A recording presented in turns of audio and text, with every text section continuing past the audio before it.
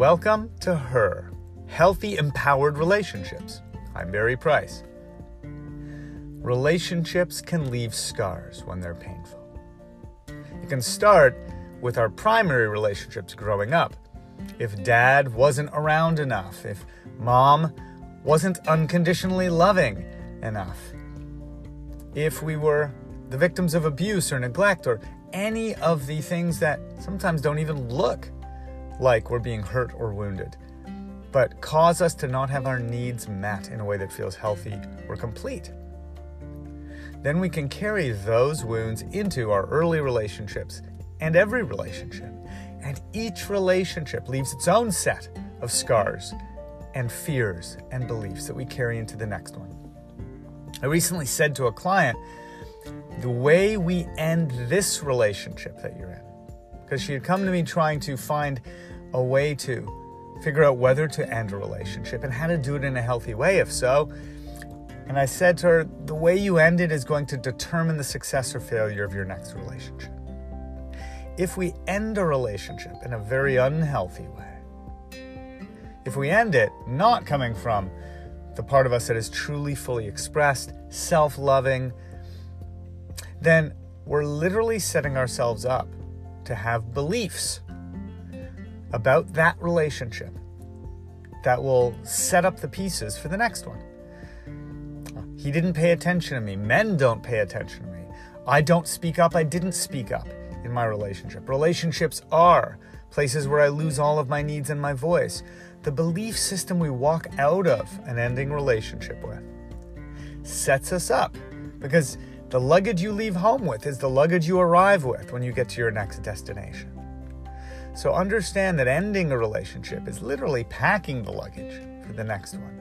And as you pack your emotional bags, you're determining to a large degree whether you're going to leave in a healthy way or create new emotional scars. Emotional scars can be what keeps a person single. You know, the subconscious protects us from harm. Sometimes it'll do it by having us avoid the possibility of harm. You know, it's easy to see when healing is really complete and done when it's physical. I have a lot of people who think that they're over something completely, but they're not. And once we're working together and dig deeper, we see that. But physically, if you sprain your left wrist, you can think your wrist is fine if you just look at it.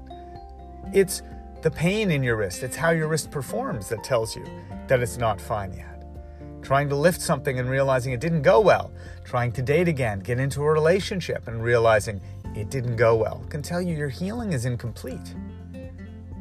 But we can fool ourselves. We can look at our wrist and say, well, it looks fine, and I've waited a little while, it must be fine. Or like so many people say, oh, I've done work on the stuff to do with my father, or I've done work on my ex-husband, John, or Rob, or Dick, or Harry. So I'm over it. And yet, if the evidence in your life is that you're not in a healthy, empowered relationship now, then you have unhealed relationship scars and wounds.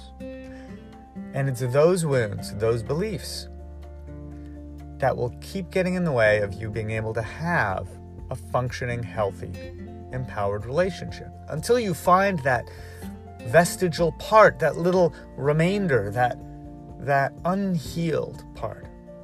Perhaps you have done a lot of healing, but it's not fully healed. And you'll know it's fully healed when you don't have to avoid certain kinds of men, avoid dating, when you don't pick men or act a certain way with a partner to compensate for what you didn't like in your upbringing or in your marriage or in the last guy, when you don't lean into dating by leaning away from it with fear. I don't want this kind of guy. I'm worried this will happen. I don't want this to happen. If there are don'ts that are prominent in your thinking when you're dating, meeting people, or in your relationship, if there's negative focus, if there's fear, then you have relationship scars that still need healing. Remember, relationship scars don't allow you to be completely healthy. So, what are your relationship scars that still need a little healing? Identify them so you can begin the process and have a healthy, empowered relationship. Much love. And please rate, subscribe, and share.